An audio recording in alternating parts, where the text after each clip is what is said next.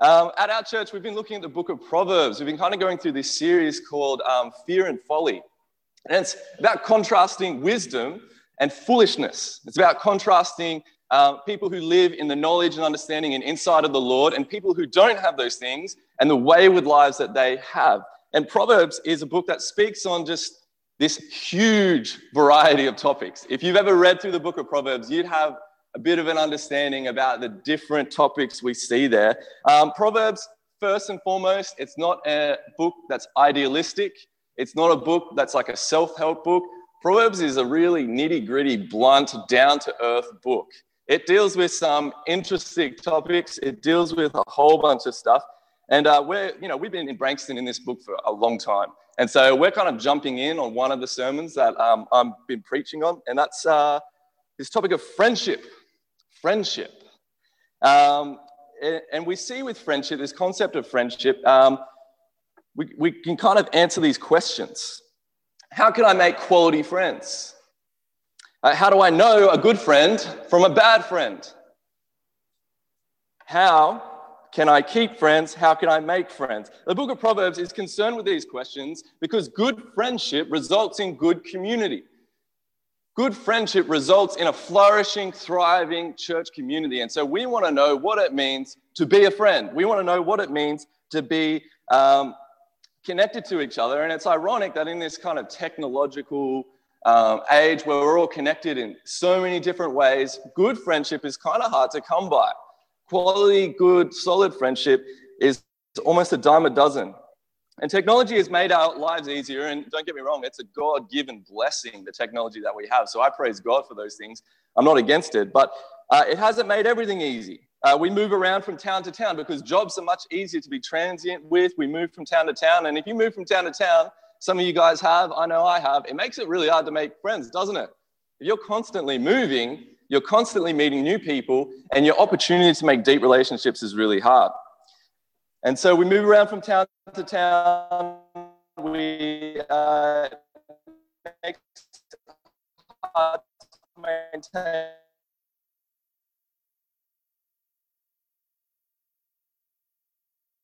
friendships. You might have 500 friends on very few real friends. Some of you might not feel it at all. In fact, some of you may not have had any idea what it means to have a decent friend that sticks through thick and thin, and because of that, you don't actually feel the lack for it. You don't know what you're missing. Experience it. Some of us have an itch. You might turn to Michael Scott and Jim and Pam from The Office and rush them to Parks and Rec and watch Leslie Knope and Ron Swanson and have a good old laugh. And these friends always get into conflict, but at the end of the episode, they're back together again. They're friends again, and it feels good. Because in this world, guess what? When we fall into conflict, is there any resolution? Rarely. Once you have a conflict with someone, see you later. That's the end of the friendship, isn't it? That's the end of that. And so what we find interesting in the book of Proverbs, King Solomon, who wrote the book of Proverbs, or most of it, friendship is not easy. That's the one thing that King Solomon, I think, wants to communicate to us, is it's not easy. You have to learn how to do it. Even before TV shows and entertainment, hard. And I would say even harder today. But the better you are at loving a neighbor, the more satisfaction and joy you will have in your friendships. So we're going to dive into the book of Proverbs, see what wisdom we can see. And right off the bat, I'm going to give you 3 hot tips, quick tips, something you can take away, stash in your back pocket, bring out every time you need to. Just some really good advice. Tip number 1, don't be a morning person. Proverbs 27:14. Whoever blesses his neighbor with a loud voice, rising early in the morning, will be counted as cursing.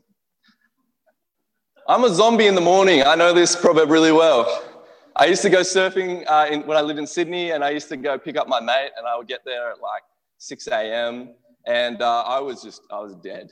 And this guy is like the most intense person, and it seems to just get worse the earlier you meet him in the day.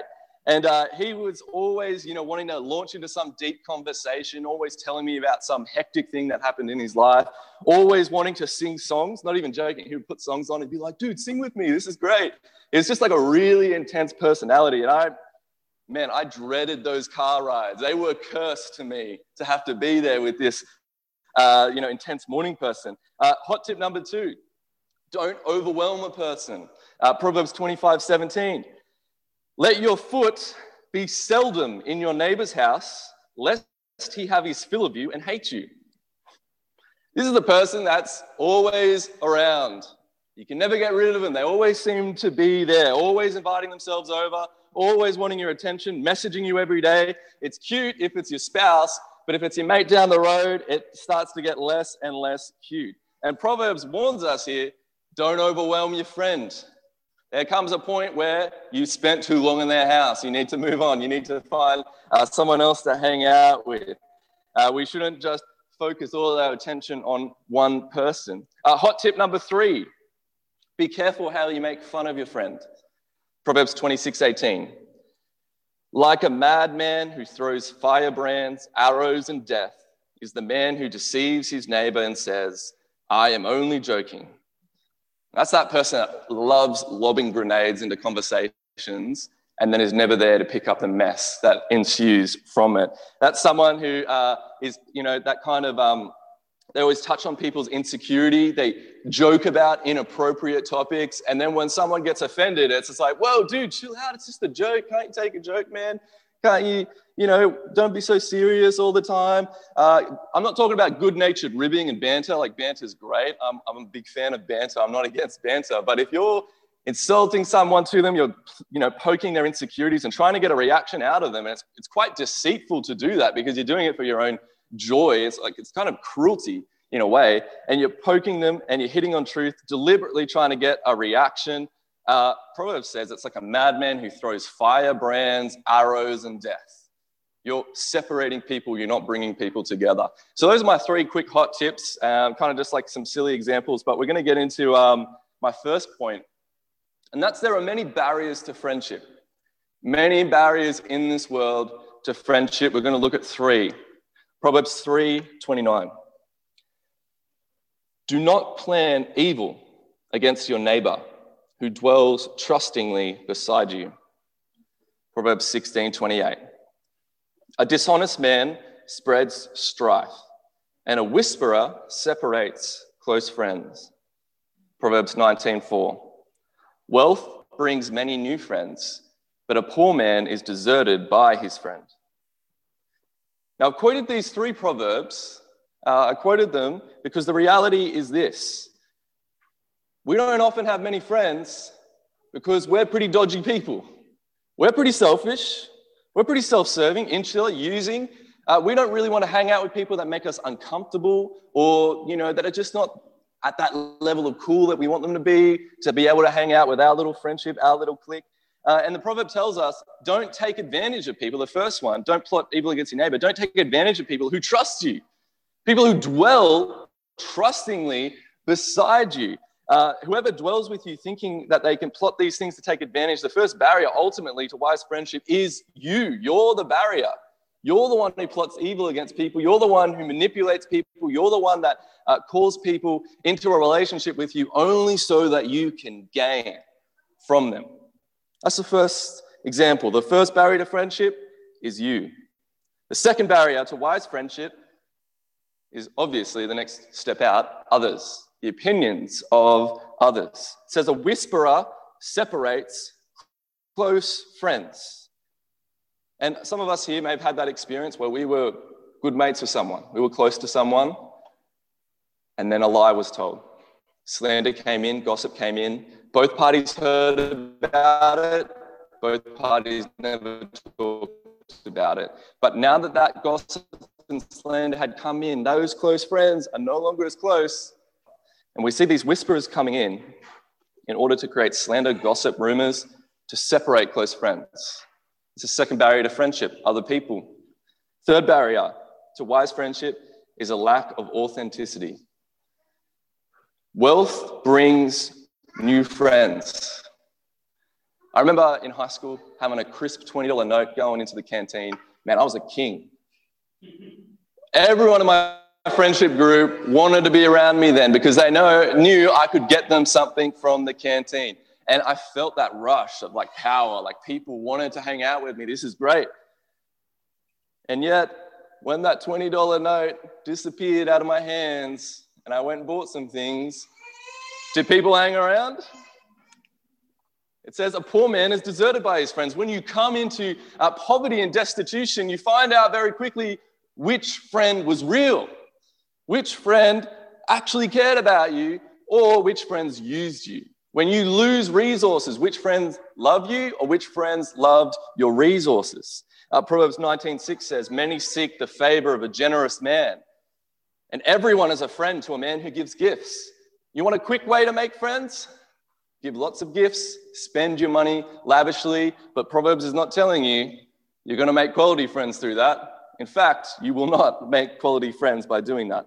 Matthew Henry is a great reformer, and he comments on this proverb. He says, wealth enables a man to send many presents, make many entertainments, and do many good offices, and so gains him many friends who pretend to love him, for they flatter him and make their court to him, but really love what he has, or rather love themselves, hoping to gain from him. 3 barriers to friendship, many barriers to friendship. Proverbs 17:17. A friend loves at all times, and a brother is born for adversity. Really, this is the kind of friendship that Proverbs holds up and says, this is what you want. A friend loves, not when you're rich. A friend loves, not while you're popular. A friend loves at all times, at all times. Whether we're rich or broke, popular or unpopular, strong or weak, healthy or sick, this is the kind of friend that a wise man or woman will foster. That friend will be there in times of trouble. That friend will have your back.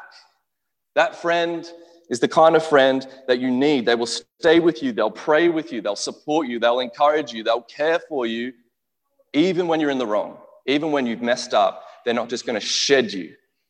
They're going to love you. It brings me to my second point. Choose quality over quantity.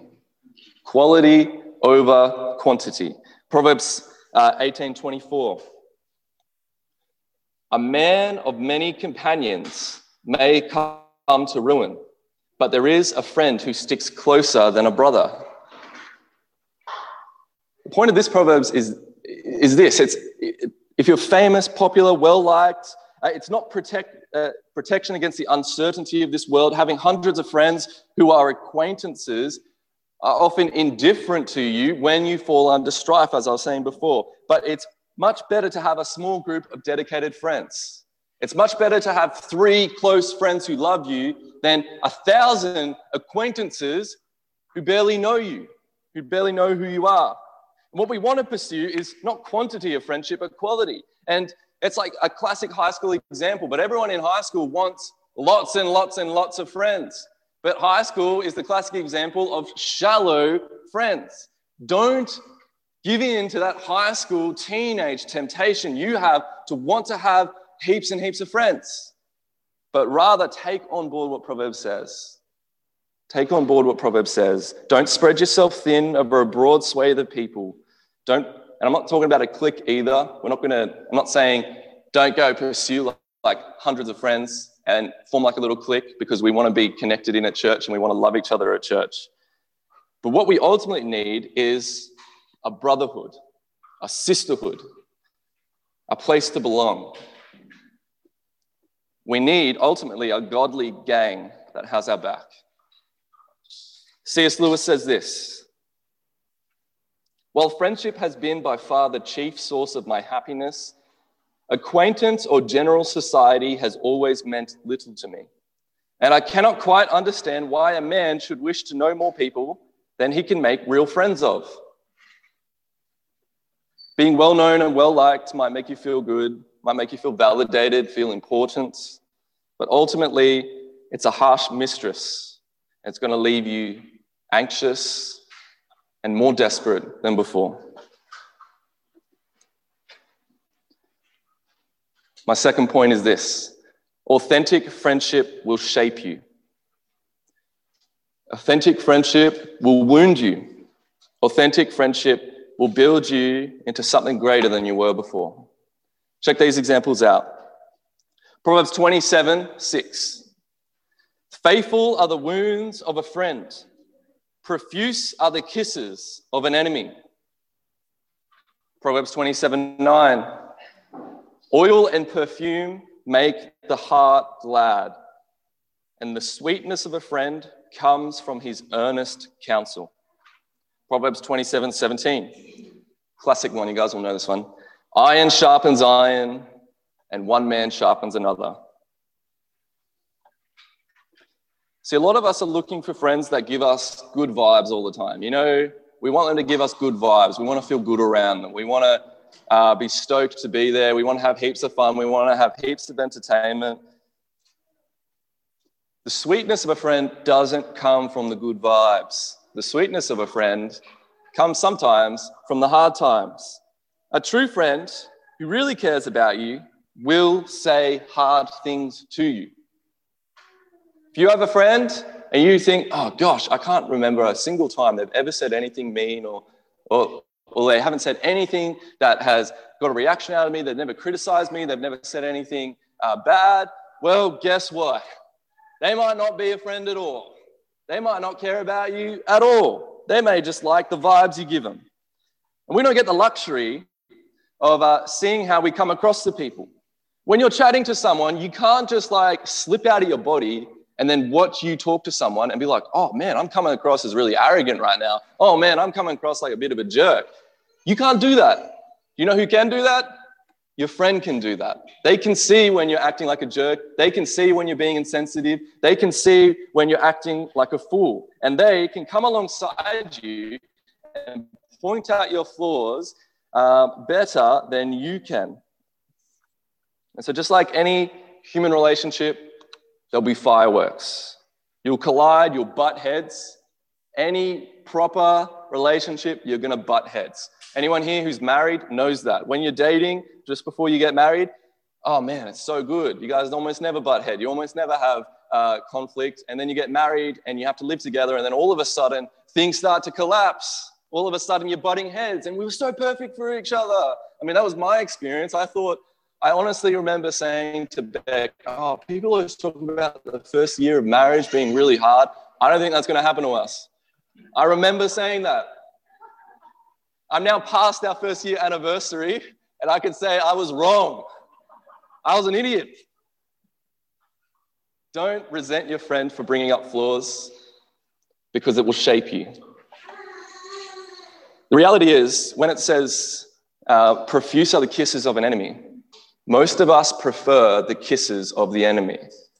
Most of us prefer our friends to come and tell us nice things, to flatter us, but it hides a sinister reality underneath. We prefer to be flattered and complimented rather than vulnerable and open with people.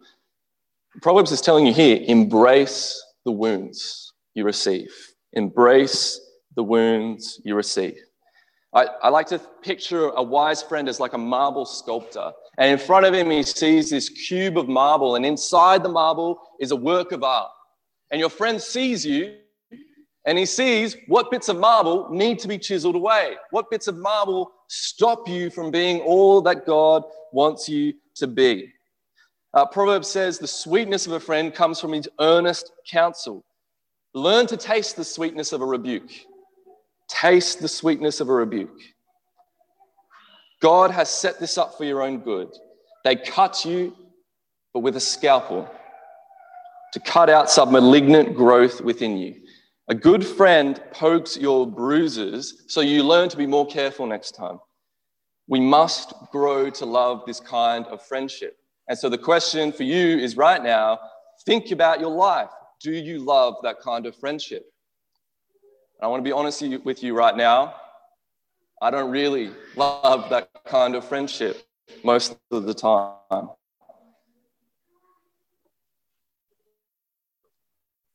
Just a quick disclaimer.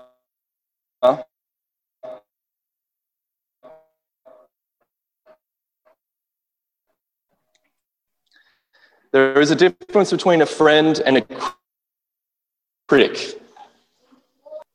What I'm not talking about here, because some have just been waiting to tell these people it's going to be glorious. It's quick to tell other people about them. Rather, we need people that know how to use a scalpel to cut out a cancerous growth more than we need the person with a broadsword running around hacking everyone to pieces. When Proverbs is referring to as a friend, out of a place, if you're going to rebuke or correct a person, ask yourself, am I correcting them because I love them, or am I correcting them because I love myself and it feels good to tell someone their flaws? Nothing does more damage than a hypercritical person swinging a sword around the room. We need a calm, loving, rebuking correction. Do we have friends like this? Or do you chase friends like this away? Have you ever had a friend that said something hard to you and you were just like, well, that was a good run. See you later. Who do you fight with? Who do you debate with? Who sharpens you? Count that person as a blessing from God. One of the greatest blessings I've ever got is the eldership here at church. I meet up with them every Monday. Sometimes those guys know how to use a scalpel. And I praise God for them, because I'd be much more immature than I am now if not for the wise men speaking into my life. Foster those friendships. Third point, genuine friendship is forgiving. Proverbs 17:9. Whoever covers an offense seeks love, but he who repeats a matter separates close friends. The proverb here is speaking about the necessary quality of a friendship that's going to stand the test of time, and that's forgiveness. Forgiveness.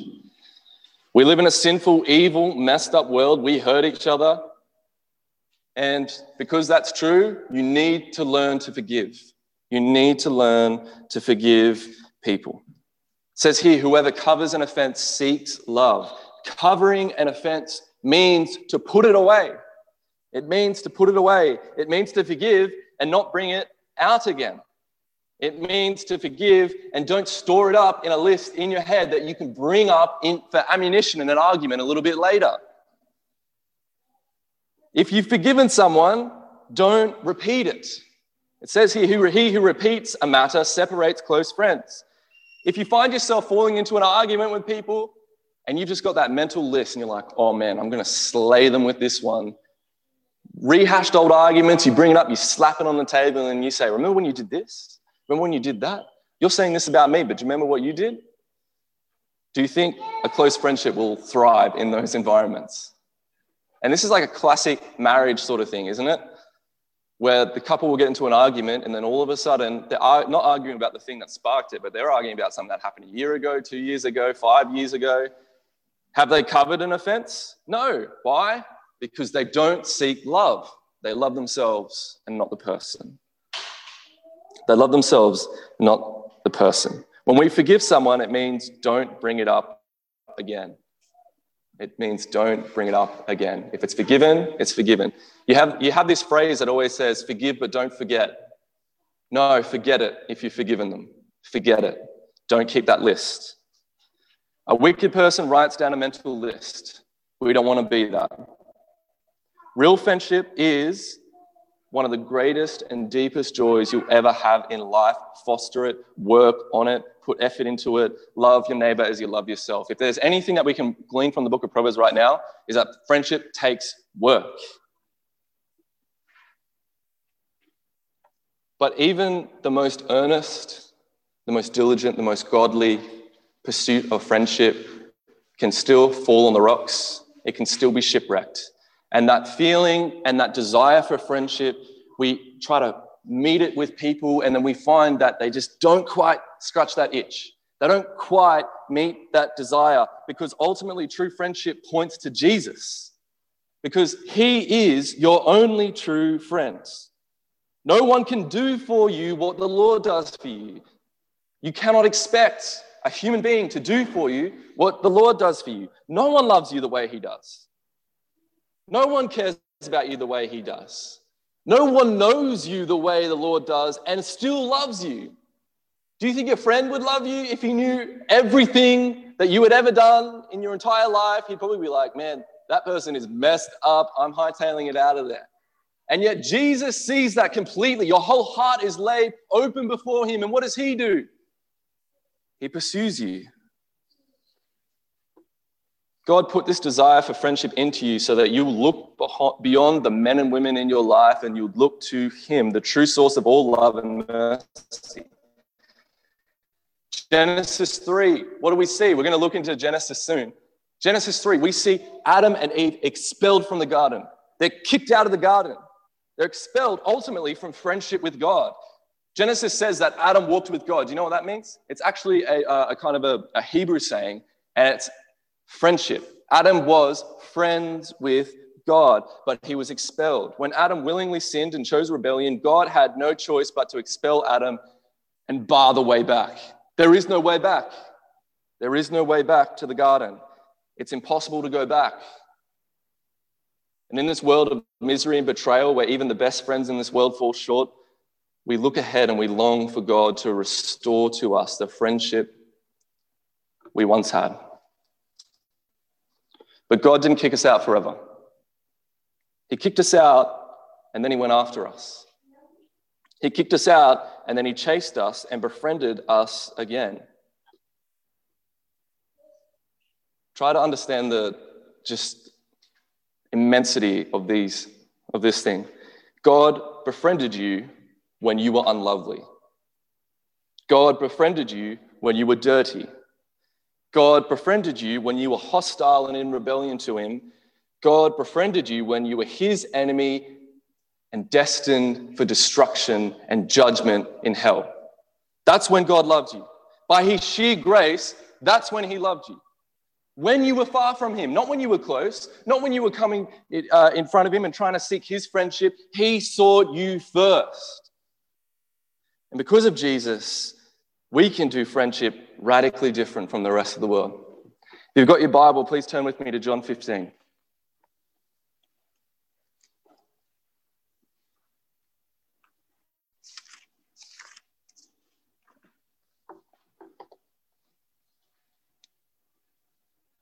I want to show you how the gospel absolutely just changes everything. John 15, 12 to 17. This is my commandment, that you love one another as I have loved you. Greater love has no one than this, that someone lay down his life for his friends. You are my friends if you do what I command you. No longer do I call you servants, for the servant does not know what his master is doing, but I have called you my friends. For all that I have heard from my Father, I have made known to you. You did not choose me. I chose you and appointed you that you should go and bear fruit, and that your fruit should abide, so that whatever you ask in the Father in my name, he may give it to you. These things I command you, so that you would love one another. What amazing words from Jesus. We can love each other because Jesus loved you first. We can begin to love them the way that he has loved us, unconditionally. Friendship requires us to lay down our lives for each other, just as Jesus laid his life down for us. Notice how he chose us. He appointed us to bear fruit. He went after us when we were unlovely. Jesus tells a parable about when, the Jews at the time they thought they were pretty good people, pretty friendly people that fostered good friendships. And Jesus kind of pointed out their hypocrisy because he says, what profit is it to you if, you're good to those who are good to you, if you're friendly to those who are friendly to you? Don't even the pagans do that?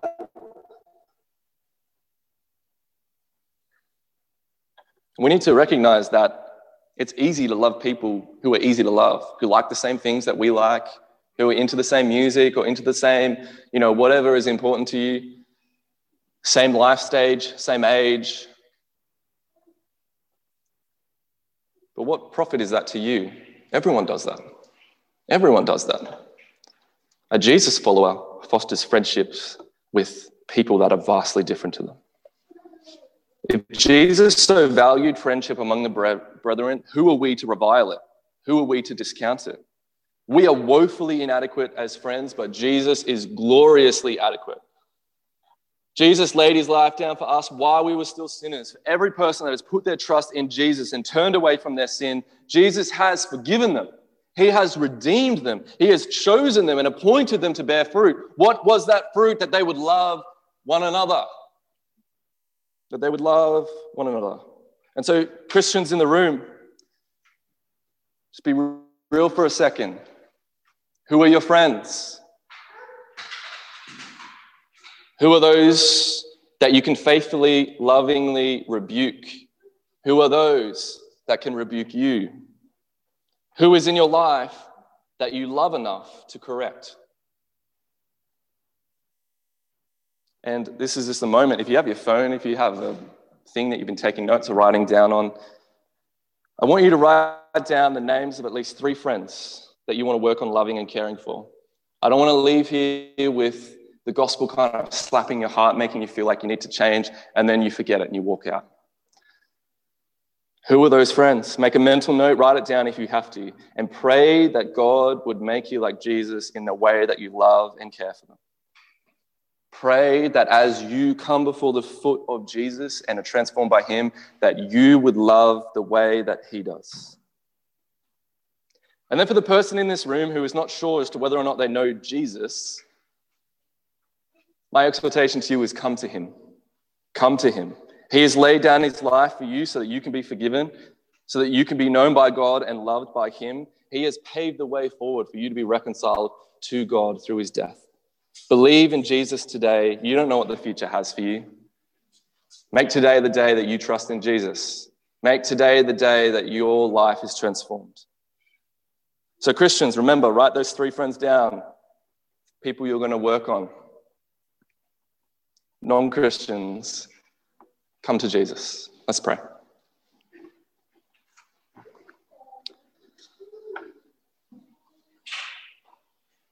Father, how wonderful it is that you have come after us. That, Lord, if it was up to us and our sin and our brokenness, we would never have come to you. Just like Adam in the garden, we would have rebelled, we would have gone astray, we would have sought our own kingdom. But Lord, you have shown us true friendship. While we were unlovely, you loved us. While we were dirty, you cleaned us. And Lord, our sin was great, but your grace was greater. Where our sin was abounding, your grace abounded all the more. And Lord, I just pray for my friends here that maybe have had a busy week and just forgotten your love. I pray, Lord, that you would cut them deep in their heart so that they would once again feel the weight of the gospel. Help us in our friendships, Lord. Help us to love the way that you have loved us. Help us to bear fruit in this that will abide, Lord, so that whatever we ask you in Jesus' name, you will give it to us. And Lord, I ask this of you in Jesus' name. Would you give this to people? And Lord, those who don't know you, would your spirit just be pulling them into relationship with you right now? Would they give in and surrender to your love and recognize that you are the only hope they have for salvation? We thank you that you loved us. In Jesus' name, amen.